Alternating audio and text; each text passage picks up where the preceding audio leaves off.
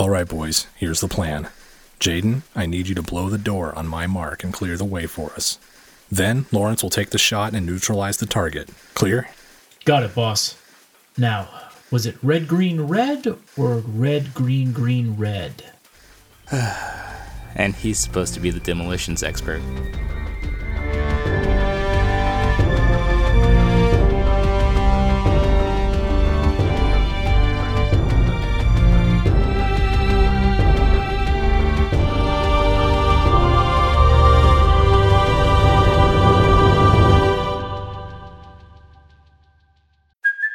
Hey, it's Kaylee Cuoco for Priceline. Ready to go to your happy place for a happy price? Well, why didn't you say so? Just download the Priceline app right now and save up to 60% on hotels. So whether it's Cousin Kevin's Kazoo Concert in Kansas City, go Kevin, or Becky's Bachelorette Bash in Bermuda, you never have to miss a trip ever again. So download the Priceline app today. Your savings are waiting. Go to your happy place for a happy price. Go to your happy price, Priceline. Welcome to Lore Party, the podcast that explores the stories, characters, and universes of our favorite video games. I'm Connor. I'm Lawrence. And I'm Jaden. And we have a special episode coming up for you here. I'm very excited to talk about some of my favorite clone troopers in the entire Star Wars canon, the one and only Delta Squad. These guys are the baddest of the bad, and they are the stars of probably, maybe, it's up there, one of my favorite Star Wars games ever made. Star Wars Republic Commando came out in 2005, I believe, and it's a classic. So long ago. In a galaxy far away, no doubt. A long time ago, and very far away, that's right. But it took place in a very interesting time in Star Wars history, the Clone Wars, obviously. And, you know, when the Clone Wars rolled along, the Republic knew they needed a special breed of troopers to do the dirty jobs that the rank and file weren't cut out for. Thus, the Commandos were created. They were kind of bred and trained and raised in 4-man teams, squads, and they operated as very close-knit units, almost as a family, a band of brothers, if you will. And Delta Squad were a prime example of everything great about the Republic Commandos. Most of all because of their unique personalities that came out during the game and in the various stories that they appeared in. From a gameplay perspective, I think it would be very, very boring if all 4 characters of a squad-based shooter kind of acted the same, sounded the same, behaved the same, and they were just identical suits of armor. So luckily, that's not what we got in Republic Commando. We got Boss, Fixer, Scorch, and Sev. They were individuals. They were unique men with their own kind of inclinations and quirks. They all had preferences. They brought the team to life in a lot of ways. So, before we get started, I have to ask, who's your favorite Delta Squad member? That's a tough one. I'm probably going to have to go with Boss, though. You know, the man in charge, because he is voiced by Tamara Morrison, Jango Fett himself, and you can't beat that. That's pretty awesome. What about you, Jaden? I'm gonna have to go with Boss as well. I mean, copycat. I know, but he's just kind of the best. I mean, he was the definitive voice of the Clone Troopers, although for me, that kind of got overshadowed by the later Clone Wars TV show series. That I consider the voice actor for the Clone Wars series to be the definitive voice now, but that's just because I've heard him so much now. Or D. Bradley Baker. Oh yeah, he's awesome too. He's great, sure. Which is why I loved how in Battlefront they have both voices at the same time. I think that's awesome. Well, you guys both picked wrong because the best member is Scorch. That's fair. I knew you'd like Scorch. He's got the best hot takes, and he is he best represents me. Oh yeah, I can see that. You're quick with the witty observations as well, just like Scorch is. Yes, you can't see it, but I'm giving you the finger guns right now. He's even introduced to the player during the game as quote unquote the heart and soul of your squad. He kind of like keeps Delta grounded a little bit. He keeps them, you know, on task in a fun way, and he's a clever dude. He's fun to be around. The team would not be complete without a guy like Fixer, though. Delta 40. He's more or less the second in command. He's kind of like the teacher's pet a little bit. He's always like, hey, cut the chatter, you know, stay focused. He's so stern and by the book. And it's like, yeah, he's a bit of a killjoy, but it's hard not to like him, for me at least. Yeah. I don't know. You're not a fan?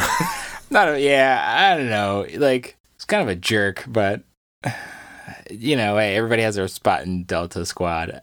And then, you know, last but not least, we got our boy Sev. I was just about to say, no love for Sev? The psycho. No, there's no love for Sev. I love Sev. Sev is awesome. He's a little creepy, but I like him. Little creepy. Yeah, a little creepy. I'm putting that in quotes. I mean, I feel like the game just didn't respect Sev either, but yeah, Sev is definitely mentioned last on purpose.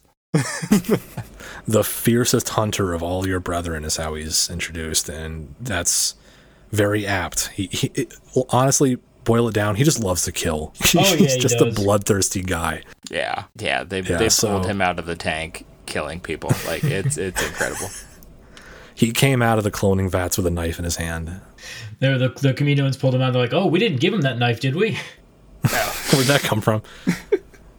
But yeah, you mentioned he's not respected, Lawrence. That's we'll remember that. We'll get back to that. But I do think that the most memorable part of this game for me is just the relationship between these four troopers, these brothers who form an elite fighting force, and that's what we're getting into today. We want to talk about how these are guys cloned and created from the same genetic template. They're clones of the same man. They're meant to be identical, but they're anything but. When you get to know them and you fight with them and work with them, they really emerge as unique personalities. So we wanted to, kind of get into where that comes from and how that makes them special as characters and as a plot device in a otherwise straightforward shooter game. Let's get into how personalities can kind of appear when you're talking about clones. We've talked about clones before here on Lore Party, but specifically in regards to Delta Squad, I find it curious. They set themselves apart from each other pretty quickly early on in their training. And Jaden, I think you can give us a better idea of what they actually went through during their training. Yeah. So one of the big things that sets them apart from the regular rank and file clone troopers, they were all trained on their standard programs, but the commandos were actually trained by Mandalorian mercenaries who were hired by Jango Fett because of their skill sets, and they were organized into groups of 4 and told, hey, this is your instructor. He's going to teach you how to be a squad, how to be true Mandalorians. In fact, the Republic commandos, they were almost more Mandalorian than clone trooper by the end of the war. Some of the Mandalorian teachers, they would teach them how to speak Mandoid. They would teach them, the warrior's code and all that stuff. But the Delta Squad, their trainer was a man by the name of Wulan Vao, and he was considered one of the more brutal instructors. He was kind of a dick, which is why Sev is kind of a dick.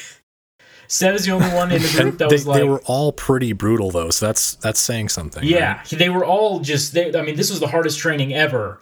And then on top of that, there you got Val, who's like, I'm just going to make it 10 times worse. And Sev was apparently the only one who was actually grateful for the training, which should tell you that he's a psychopath. Yeah, that seems about Sev. Right. Isn't something Waylon Val said, something along the lines of, you can't prepare a soldier for war unless you make him stare death in the face? Something like that. The quote is, you can't breed soldiers with flash learning and simulation. They must come face to face with death itself. There it is. Yeah.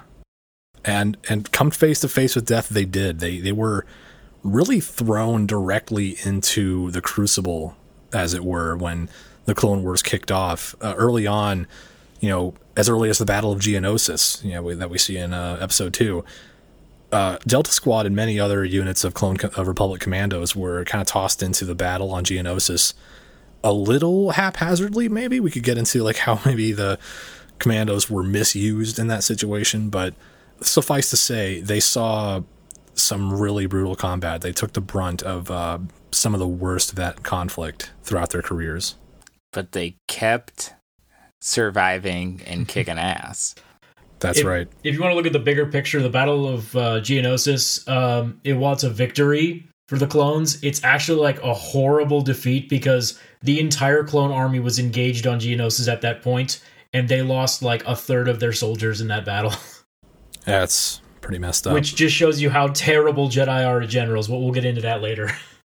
You know, That's a whole other episode, I'm sure. Not to quote Futurama at all, but it just reminds me of the Zap Brannigan thing. Oh, where it's yes. like, I sent wave after wave of my own men at the killbots because they had a predetermined kill limit. Expert strategy. That's what we call a pro gamer move. General Krell and Zap Brannigan would have a nice drink together. That's true. The Jedi were just trying to pull off a pro gamer move. That's all. We just don't understand it. We're not high IQ enough. Exactly. But that leaves us with Delta Squad itself and kind of the question of how exactly their personalities emerged. We discussed their training. You know, that's actually a great point that Jaden raises. The fact that Delta, as well as the other commando units, were given very hands-on, individualistic training. They weren't trained in huge, like, platoon, battalion level groups. It was just the 4 of them and their one instructor. And that really instilled in them, like Whale and Val wanted, it really instilled in them a sense of, these are your brothers. These 3 men around you are all you have to rely on. They are fingers on your hand. They are the organs in your body. They are the other parts of yourself. So it instilled a huge, very fierce sense of loyalty among them. And I think it's my personal kind of contention that really encourages the members of Delta Squad to kind of set themselves apart, stand out, bring something unique to the situation that the other members of your squad don't. Right. Like, they work as one cohesive unit. Like, together, they're like one soldier that's just broken into separate parts. Right. And there's also the factor of just kind of their engineering to begin with, how they're created to begin with, is that commandos are kind of designed and bred to be more creative and individualistic than the standard frontline troopers. It's part of their genetic makeup and part of their mission profile to think outside the box. It's kind of a combination of how they're trained, how they're raised, and even just how they were created to begin with. That kind of makes them what they are and encourages the development of unique personalities. Right. They're kind of like the Marines of Star Wars clone troopers, in a sense. Or special ops, maybe. It's probably better. Oh, yeah, exactly. Yeah. They're definitely the behind enemy lines, operate with limited, oversight and support. And you can't just send standard troopers on missions like that. They won't know what to do. So you need commandos to be very self-sufficient. They need to have a strong sense of self to do what they do. And I think we might cover this later too, but I think what makes Delta Squad stand out, I guess, in the Star Wars universe is more like you could make a specialized clone trooper that's just really, really good at one thing. It's the fact that they also have like these unique personalities that are tied to those skills. So they're not always serious and by the book. Right. Scorch, for instance, got his name for blowing up, fucking up an explosive and burning off some eyebrows. Right. And it's just like, he quotes rules to be like funny and ironic. But like, he's still very specialized in explosives, where you could, breed a trooper that's just like basically like a droid and they're just really good at blowing stuff up, but they have like the personality and the I guess just the personality to go along with it that I think builds that team dynamic. That's an interesting point. You actually see that in the game as well. Like you said, Scorch has a personal affinity for explosives. He just loves blowing stuff up. Sev is the marksman of the team. He lives for that kill shot and lining up, a long distance kill. He loves it. So he's the designated sniper. Fixer is very technical. He likes to, make machines do what he needs to do. He's slicing into computers and stuff like that. He's an expert at that. So they all have kind of predilections and preferences for certain things. They have skills that are innate to them and that they find fulfillment in a lot of ways. But at the same time, they're commandos. They're trained to be very versatile. So you can still have Sev, wire a bomb. You can still have Scorch hack a door. You can still have Fixer, take up a sniping position. And they're all equally effective in all those roles. So it's like, that just speaks to their personalities too. Like, I can do pretty much anything the team needs me to do, but I like this specific job. So it's interesting. It's once again speaks to these unique motivations that they have, and, you know, these things that set them apart as individuals. And Boss himself, you know, it comes down to him. He's made and born to make those decisions, you know, kind of delegate. You do this, you do that, call the orders, you know, call the shots. And they're all basically just doing what they were made to do. But the difference is, like you pointed out, Lawrence, they're not just doing what they're made to do. They're also enjoying it in some way or another. Right. And it goes, like, you know, you even see that with just their names. Like, right. They're getting their name. They're, you know, they have these designations. You have a code designation as a clone trooper, but then you get this name based off of some unique trait or something like dumb or fun that you've done. Right. One of my favorite examples of naming is not from this game, but from the universe itself. One of the clone troopers in Domino's squadron always got killed first in their simulation, so they named him Droid Bait. Young clone troopers can be so cruel. They're like school children. The meanest thing in the world. Like, I don't have a name. Your name is Guy Who Dies First. It's pretty dark. By the way, these are his friends who gave him this name. It wasn't like right. They were just so tired of him getting killed every time. These are people who like you.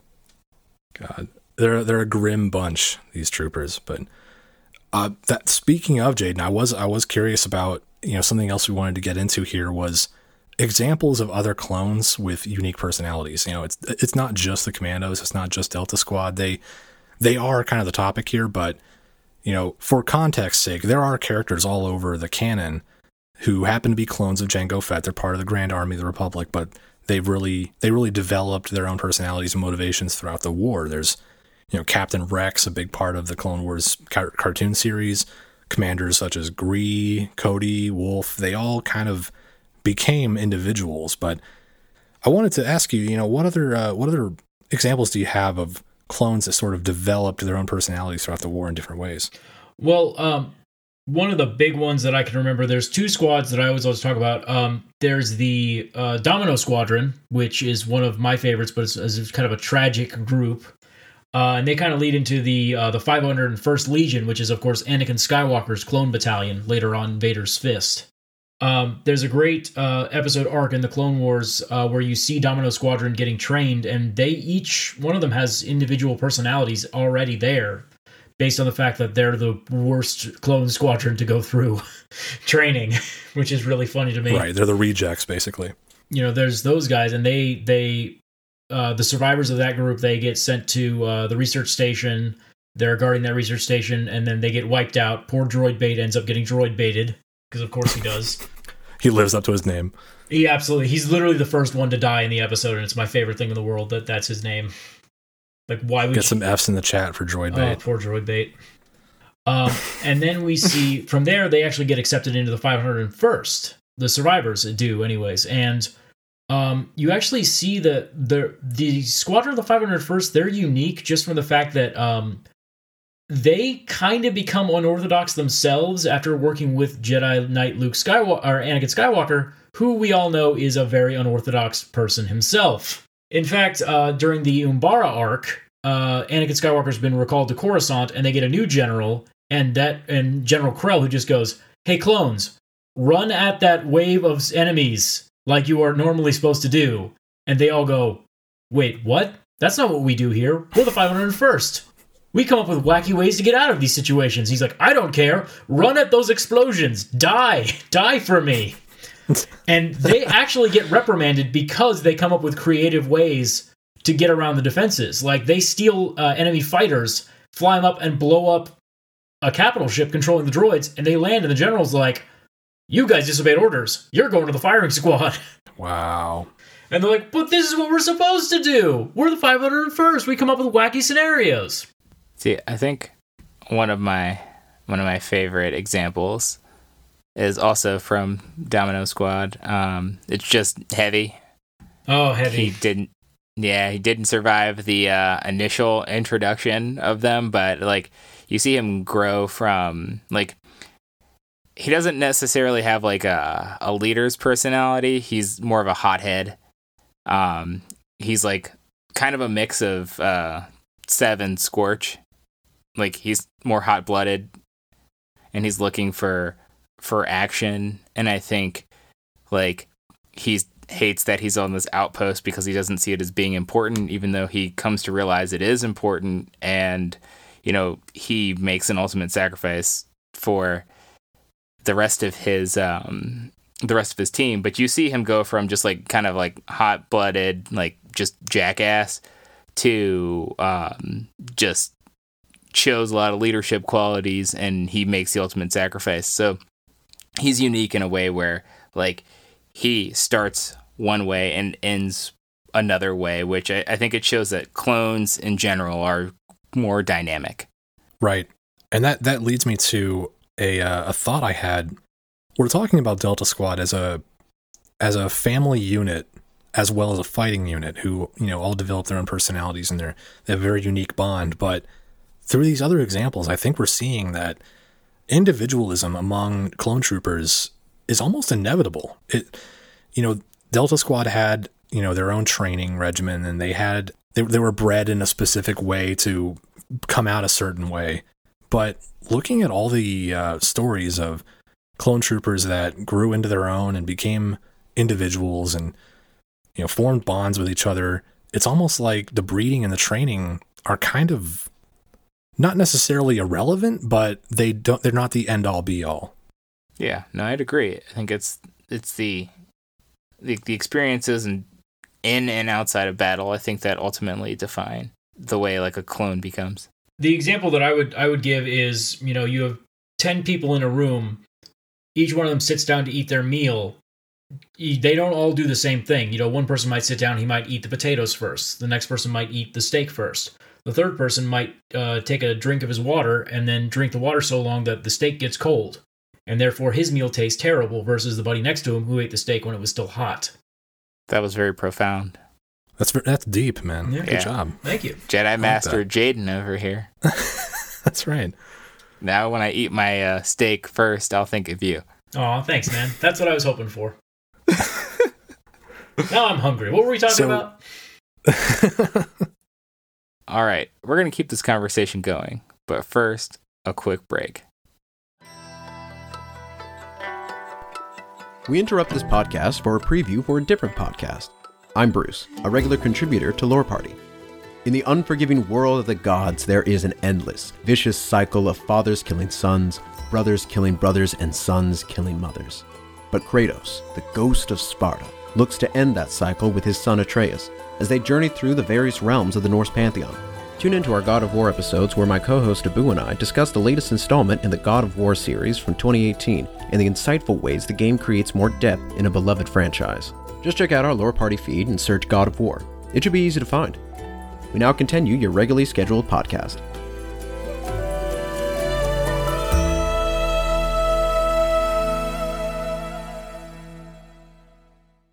So, regardless of how they were bred, how they were raised, were they destined to kind of take on their personalities no matter what? Like, let's say, hypothetically, Delta Squad was raised in a really peaceful setting. They weren't even soldiers. They were just kind of cloned from Jango Fett and then, you know, raised in like a generic kindergarten and like, hey, go play outside. You know, they weren't given weapons and trained how to fight together.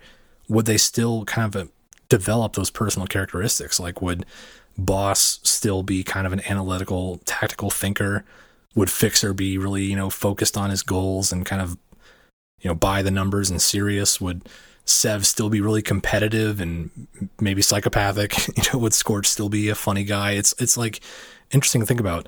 We've gotten into this a little bit before, but is individualism among clones inevitable, or are they purely products of their environments and their circumstances?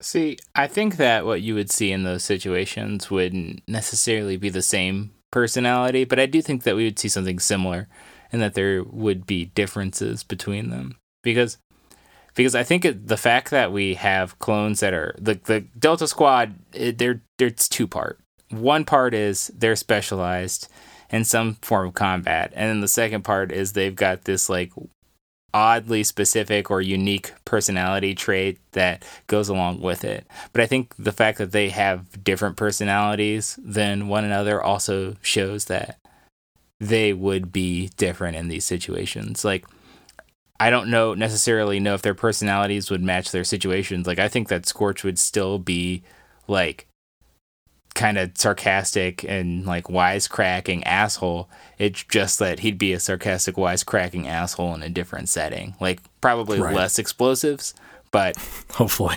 Like, you know, he's working at like Space Home Depot, just really ragging on his boss or a new employee or something. Right. It's hard to picture, but that's kind of where the evidence leads us, I guess. To me, that kind of speaks to what I think is the strength of many of the best Star Wars stories.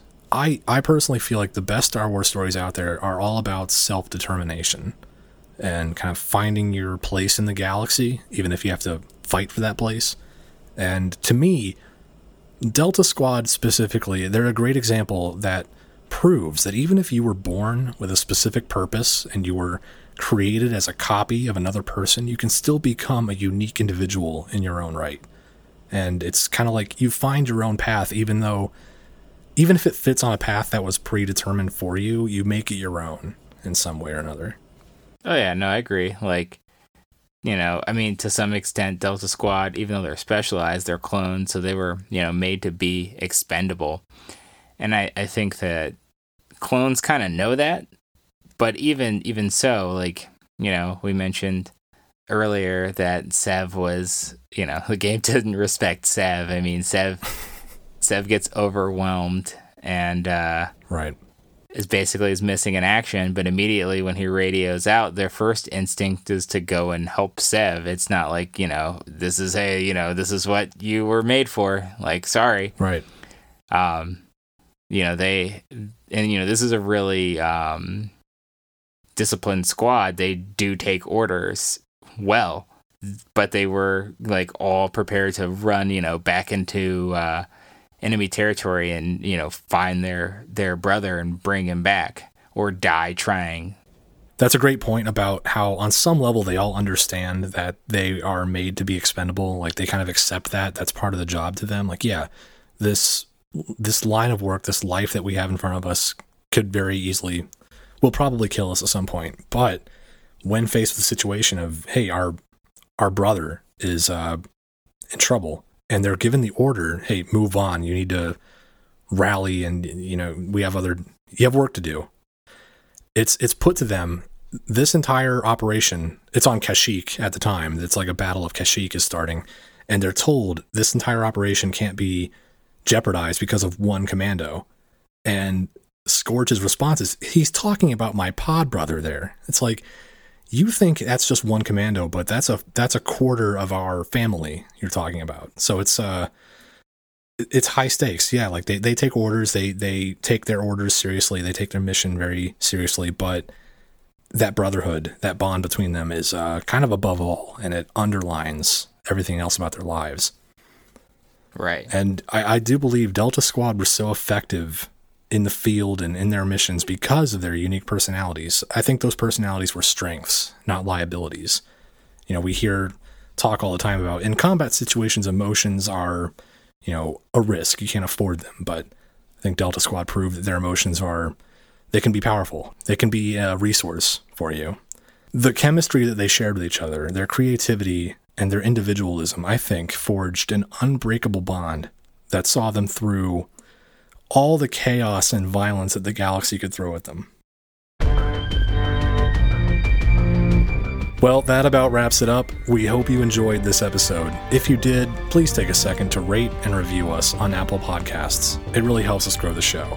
And be sure to connect with us on Instagram and Twitter at @lore_party. Thanks for listening, and we'll catch you next time.